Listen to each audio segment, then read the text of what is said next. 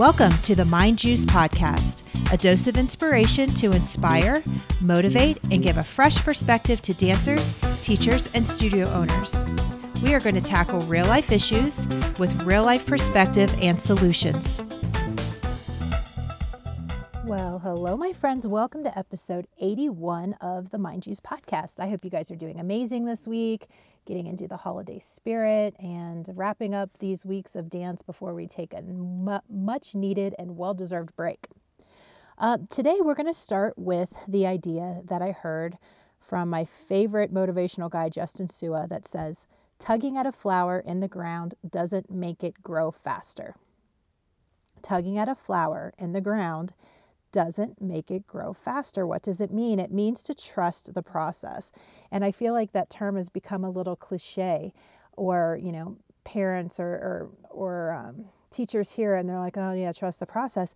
But there really is a lot of value and a lot of importance to that meaning. You can't make things go faster than intended by focusing on results. We live in an instant gratification world. That is just the world that we're living in. And when things don't happen on our timeline, we tend to give up, we get upset, we quit, we get discouraged. And tugging on a flower in the ground doesn't make it grow faster. You have to have patience and nurture the flower. You have to water it, give it sun, and then it grows.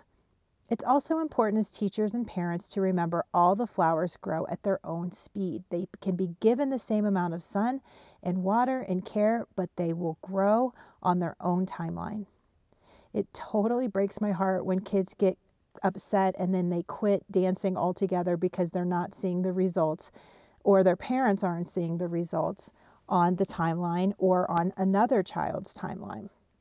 Or they think that I'm not doing my job well enough because their child isn't progressing the way that the next kid is. And I always say that they're all on a different path. It's all a different journey.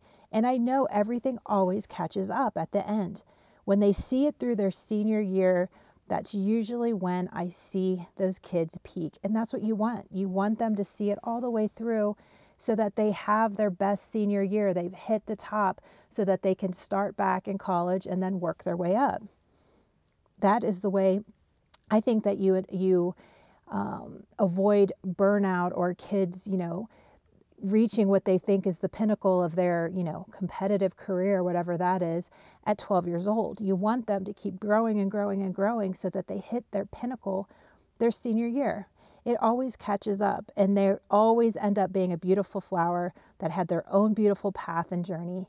And if you ask any of those kids that made it, I'm sure you can say when they look back that the things that they were getting upset about or the things that they were getting discouraged, they learned from, and it all made them and shaped them into who they are today.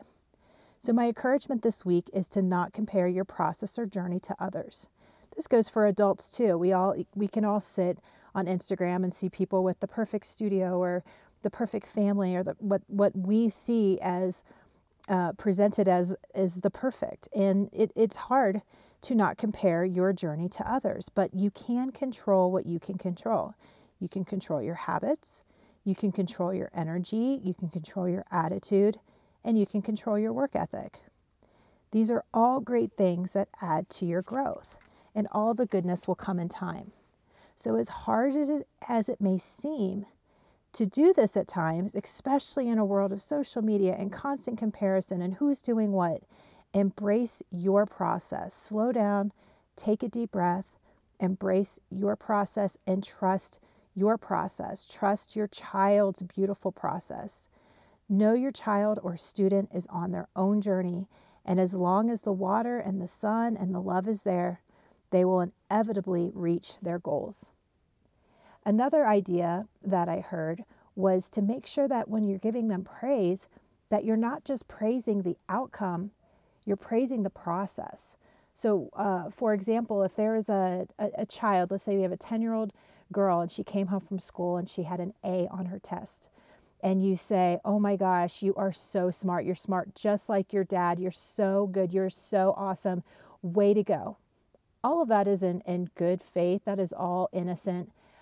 But let's say then that child struggles on the next assignment or in the next year, and think about how just the praise of you're so smart, how they could start doubting that. But if the same child comes and says, here, I got an A on my test, and you say, oh my gosh, you worked so hard. You are such a hard worker. You studied so well. You are making such good habits and good strides, and way to go. That when that child then hits another time in their life when things are a struggle, they can go back to know that they can rely on what they can rely on: their hard work ethic, their stamina, their endurance, their perseverance, that they know that they are really good at working hard and seeing it through. So just an idea. It's so we love to give kids praise, and all of praise is good, but make sure when you're giving praise that you're not just praising the result, but you're praising the process. That's another way that we can get kids and parents and us as teachers to remember to embrace the process, because when we're praising it, then we're encouraging it, we're recognizing it, and that the process is such a valuable part of the growth. I hope you guys enjoyed today's episode, and I will catch you next time on the Mind Juice podcast.